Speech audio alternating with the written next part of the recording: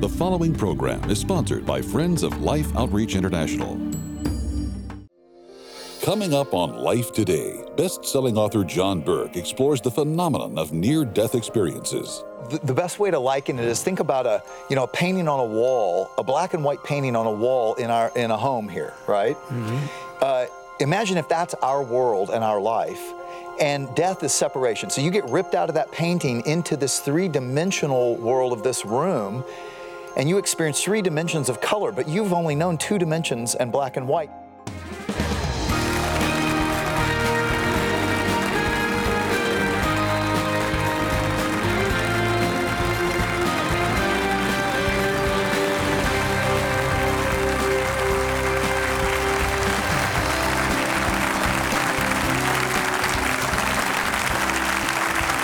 Thank you all very much, and I welcome you. I'm James Robison. Betty and I have a guest that we're really grateful to talk to. The book he has written is called Imagine Heaven. He has spent years talking to people, hundreds of people, who've had near-death experiences. And John Burke, pastor of Gateway Church in Austin, he said that he had Gateway Church before Gateway up here stole his name. He just has a wonderful, wonderful ministry and family there in Austin. They have 3 locations. But John Burke wrote a book, Imagine Heaven. I'm telling you, it's a New York Times bestseller. Let's talk to him. Would you like to? Let's welcome John Burke. John, thanks so much for having me. I hope you're taking care of my town down there. Austin's in good. Yeah, your football team struggled over the years. But we won. We won last week. You won some. You won some. All right, tell us about this. Well, why? It started for me when I was a skeptic, and when I was young, I thought Jesus was probably a myth. I didn't know what I believed about God, but my father was dying of cancer.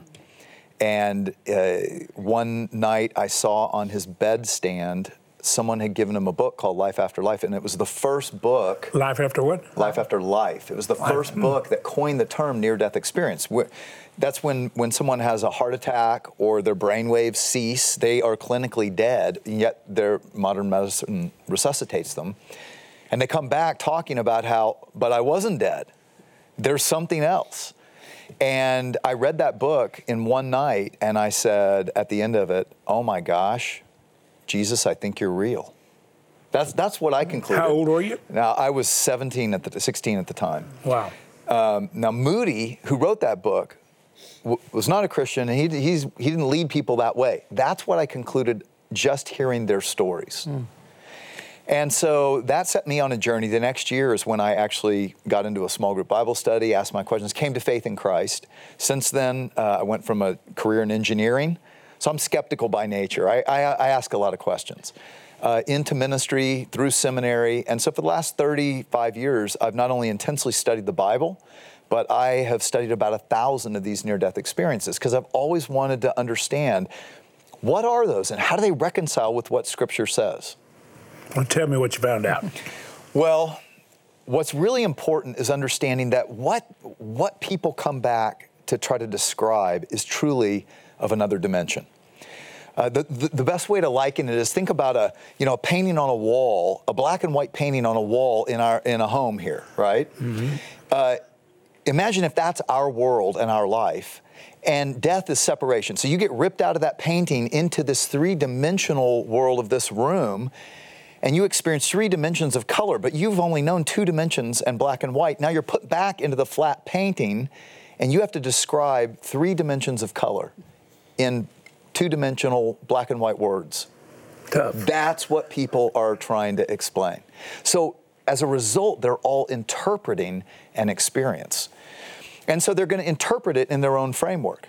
Now, when you look at what they're commonly trying to say, and that's what I'm doing, is taking these 1,000 near-death experiences, and I take about 120 of their stories to let you hear through their words how this actually correlates with what the Bible said all along about what we should expect of the life to come. Did you find common experiences, descriptions that you found consistent with what another said that in a skeptic's mind actually seemed to make sense and would have, as a person then who's been studying the Bible, consistent, not contradictory of Scripture. Absolutely.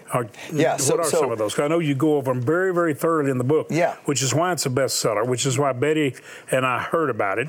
Which is why Betty immediately started reading and was captivated by it. What are the common elements? Well, the first is when people die, they don't feel dead. They feel more alive than they've ever been before. They say they come alive, and they have a body still, but it's a spiritual body. And they often say, it wasn't like I had 5 senses. I still could touch, taste, but I had more like 50 senses. And the senses were heightened. Like the sight that you could see felt like for miles, or, hearing or touch, everything was supercharged.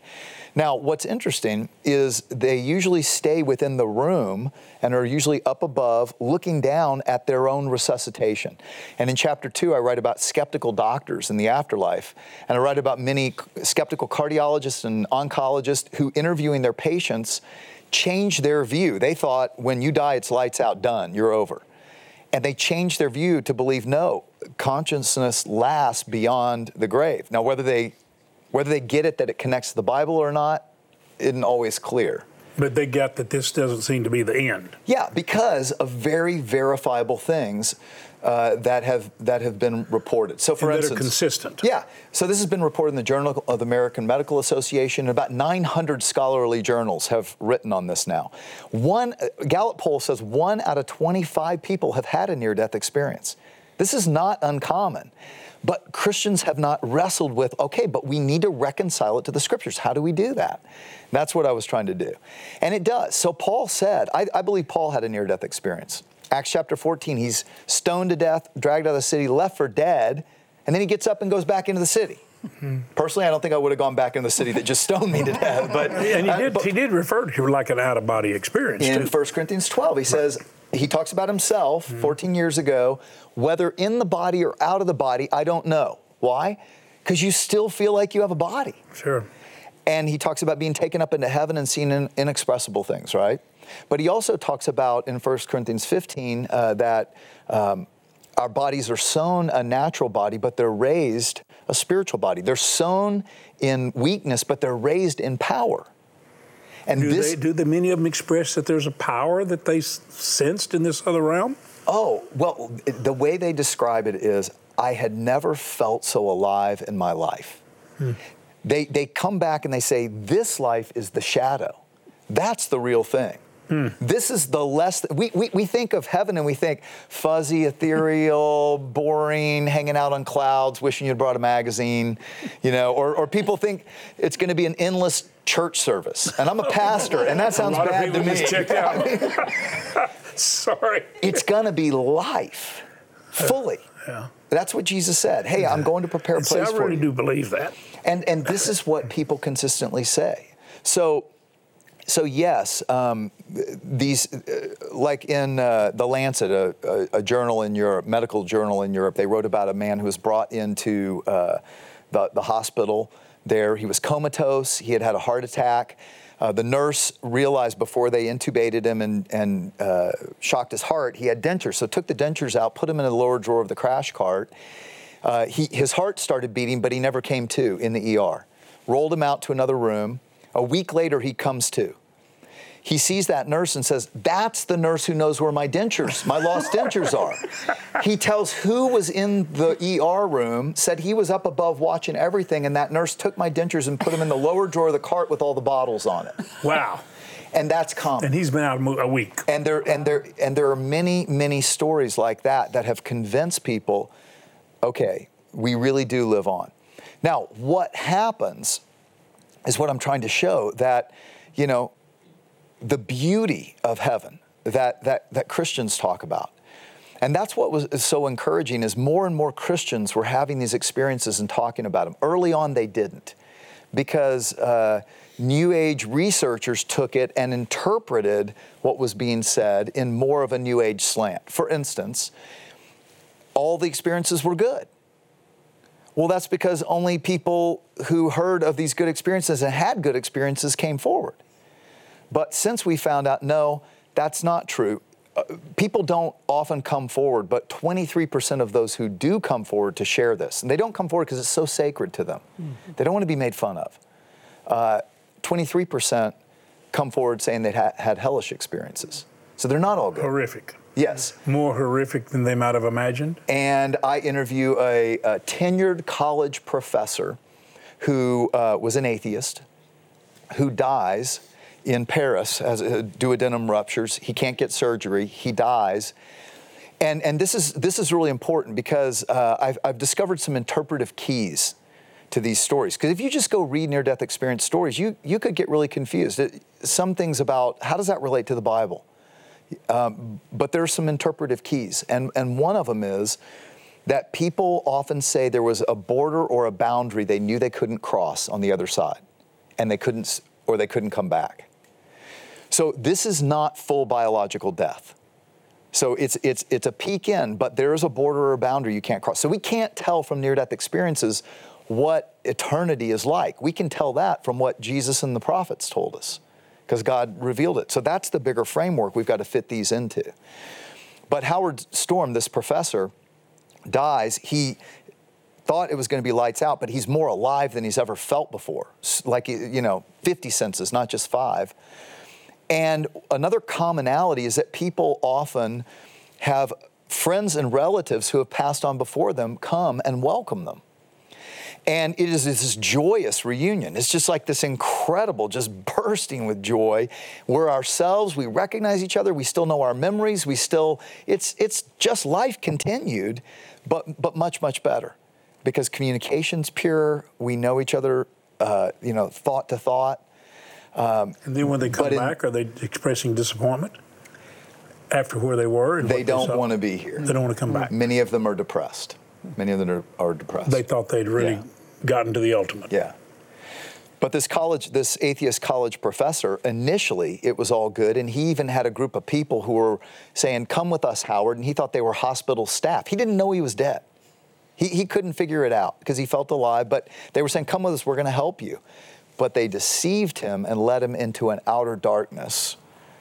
And it was horrific. And when I interviewed him, and out on our website, gatewaychurch.com, you can watch the interview in our message archives, and he couldn't tell me about it. He said they did such horrific things. I've been trying to block it out. But because he had not crossed that boundary, I think he still could call out to God.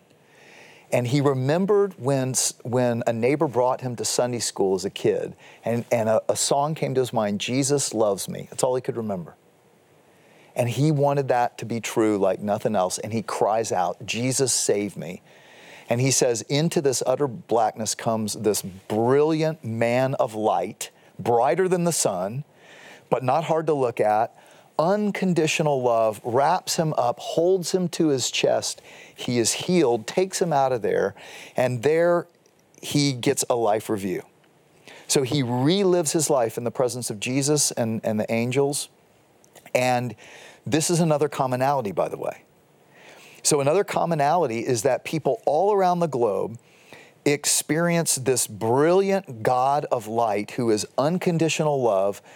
He knows them, he's personal, he knows their every thought and motive, and then in his presence, they review their lives. They re-experience their lives. Now, again... And all this is happening in rapid time. Well, time, they say, it's not the same. You experience past, present, and future in a different way. And they say, I don't know if it was an instant or I relived my whole life again.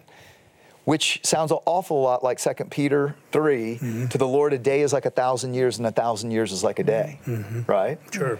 And so you start to see all these commonalities, but all across the globe, they don't describe the God of their culture, they describe the God of the Bible. The God who said, I am the light of the world. That's another consistency. The God who is unconditional love, the God who knows them by name personally.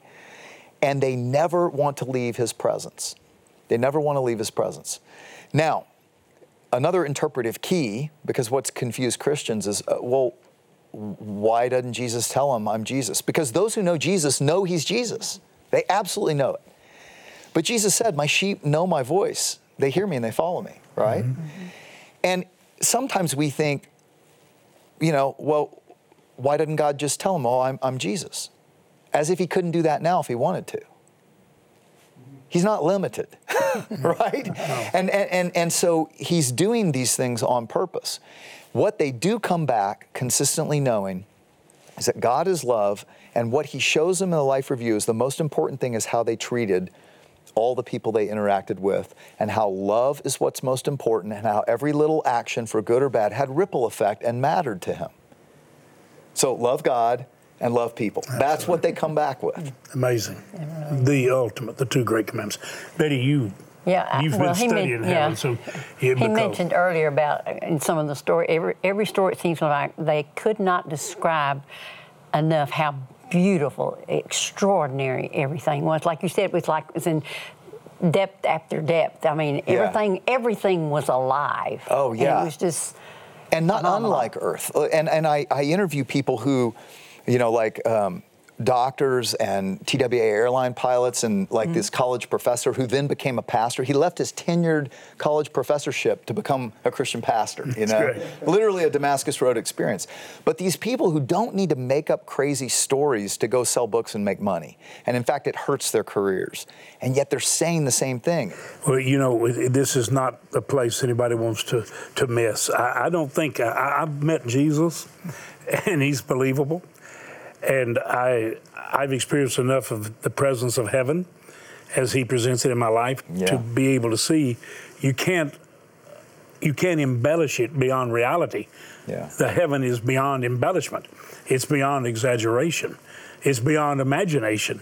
But it's real, and he offers it. He offers a great peace of that passes understanding now and comfort. And it's eternity, you just don't want to miss it. Well, it's the hope we have. God actually commands us to imagine heaven. Colossians 3:1 says, set your minds on things above, not on things of the earth. Set your hearts where Christ is, because your life is hidden there. And it's beyond and greater than anything we can even begin to comprehend. It's going to be greater than we really can imagine. And I think if we can do that, grasp a little bit of heaven that God wants us to see, we would live differently here. It changes how you live. And you know what, quite honestly, that's why I wrote this. I wrote it for two reasons. I wrote it, for skeptics like I was, because I think they'll see that, okay, this is across the globe, this is all cultures, and yet they're describing the God of the Bible. And I show very clearly how that's true. But secondly, for Christians, because I find so many Christians who live for retirement. Because they can imagine it. They can imagine golfing and being with family and friends and enjoying life, but they haven't realized how great the ultimate retirement's going to be, and we need to live for it and save for it and sacrifice for it. And I love sharing life, so I don't ever want to retire from that. But I know I have eternal life. You appreciate John taking the time to research and to investigate and talk to all these people. You can get the book in the bookstores. John, we have led, literally, I think, by showing people where they can be the miracle people long for and give them not only water for life, but the water of life. And there's tremendous joy. I want you to look in, because every one of you that communicate with us, whether we see you in person or you communicate email or in a note, you say, James, Betty, thank you for letting us be the miracle someone longs for. You're going to want to be a miracle right here, and you can be. I want you to watch, because this is where you can download a whole lot of heaven right here in somebody's life right now.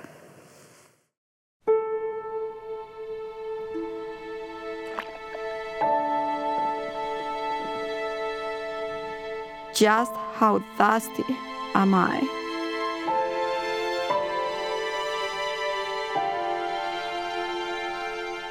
Is there any place else I can go? My only drinking water is defiled by animal waste.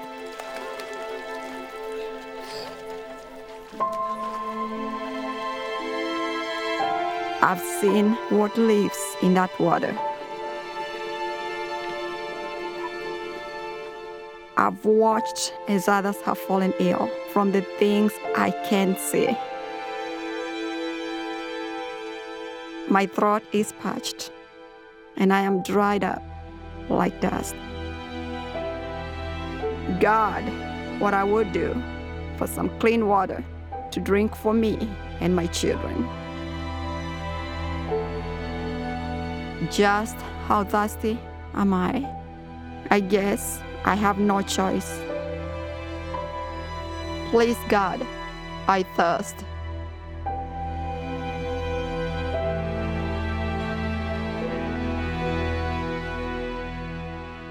If you give just a cup of water, in my name, Jesus said, just a cup. Betty, I'm not exaggerating when I say to our viewers that to know that we could touch your life in some positive way and point you to the source of life and joy and peace now and everlasting gives us a tremendous sense of gratitude and joy. And when you see a situation like that is grave, that you just looking for water, and the heart cry of so many. And we can not only give a cup of water, we can give a well of water. And we've been doing it. And right now, I think we're facing one of the greatest crises, according to the missionaries, where we emergency have to drill immediately. So what we're asking for is miracles, and the miracle is in your heart and in your hands. I believe our viewers are going to help us drill those water wells. I believe you will too, because you believe in miracles, and we can be a miracle to this mother and to many other mothers like her as she watches children die, and it breaks her heart. And she knows if she gives them the water, it's going to likely kill them, but they have to have the water to survive even for a day. So please join with us, and let's get the wells to them quickly so that they can have the opportunity to see their children grow up just as we enjoy our children growing up. Well, you know, with the great drilling rigs, and you just gave another rig, and thank you, Lord. Thank you. Thank you for being the instrument God used. We can drill those wells in most areas in a matter of days. And then we can case them and give them a manual pump, because in so many areas they have inconsistent power sources at best. In some of the areas, in these outlying areas in the third world countries, they don't have power to their particular village or area. So we are giving them the greatest gift they'll receive apart from the water of life, Jesus. And isn't it wonderful to know that it's because of the love of God in our heart that we're giving them the water that they so desperately need, but that because we've experienced that relationship with God, we're able to share the water of life with them. And once they've seen the love of the God we talk about expressed through us in meeting one of the greatest needs in their lives, it's so much easier for them to understand God's love. Would you please right now, we're asking you to make the greatest gift possible, to give life. The wells still cost, Betty, I'm being told this may be the last time we can keep them at $4,800, but they are that now. Could you give a well or a part of a well? Is there any way that you could do that? Would you right now, would you get your bank card, go to the website you see, or dial the number that's always there as a prayer line, and make the gift God puts on your heart? If you can give a well, please do. A part of a well, do. Remember this, $48 will give 10 people water the rest of their life. 144, 30 people the rest of their life. There's a level at which you can participate. Right now, the website you see, or dial the number and make the gift God puts on your heart. Thank you so much for doing it. Every day, children living in extreme poverty are forced to make a dreadful choice: drink dirty, polluted water filled with deadly disease, or die from thirst. No child should ever be faced with this decision. The good news is there is a solution. Mission Water for Life is one of the most proven and viable demonstrations of God's love in the world today. You can help end the suffering, because clean water changes everything. With your gift today, you can help drill 400 water wells in remote villages in over 15 nations. Your gift of $24 will help provide clean water for 5 people. A gift of $48 will help provide for 10. $72 will provide for 15 people. And $144 will help provide fresh, life-giving water for 30 people for a lifetime. With your gift, we'll send you the riches of Christ, what true prosperity looks like, filled with wisdom, prayers, and scripture. James Robison adds insight from what God has shown him about finding contentment in the Father's provision for your life. With your gift of $100 or more, please request the Children of the World Storybook Bible. This easy-to-read Bible features colorful art by children from nearly 50 countries around the world. Finally, please consider a gift of $1,200 to help provide water for 250 people, or a gift of $4,800 to help sponsor a complete well. And you may request the Bridge of Faith framed canvas print by Thomas Kincaid. Please call, write, or make your gift online. Many of these precious children behind me have lost siblings, playmates to waterborne illnesses. We can stop that cycle of death. It's as simple as giving them a cup of clean drinking water. You know, each water well will serve about an average of 1,000 people. Look at all these kids behind me, man. We can reach into areas, this area and so many more just like it, and save thousands of lives just by giving them clean drinking water. I pray you'll do what you can right now. Go to the phone, go online, make the best gift you can. And when you do, know that you will be saving precious lives all around the world with water for life. Well, I hope I can adequately express how much your love means to these. You're saving their lives, their families. Thank you so much, viewers of Life Today, sharing Life Today. Imagine heaven. When you have somebody there, now a lot of people for us, becomes very special. We're not going to miss it. I think when you share this and see it, you're going to help a lot of other people not miss it. You help us give a cup of water, the book's in the bookstores, but we'll be glad to send it to you if you'd like to have it, because we're going to experience heaven and express it right here. Would you thank John for sharing this with us? John, I thank you for the effort, buddy. Thank you, Bless Gateway Church. Thank you. There in the Austin area. Thank you so much for watching the program. Thank you for being an answer to somebody's prayer.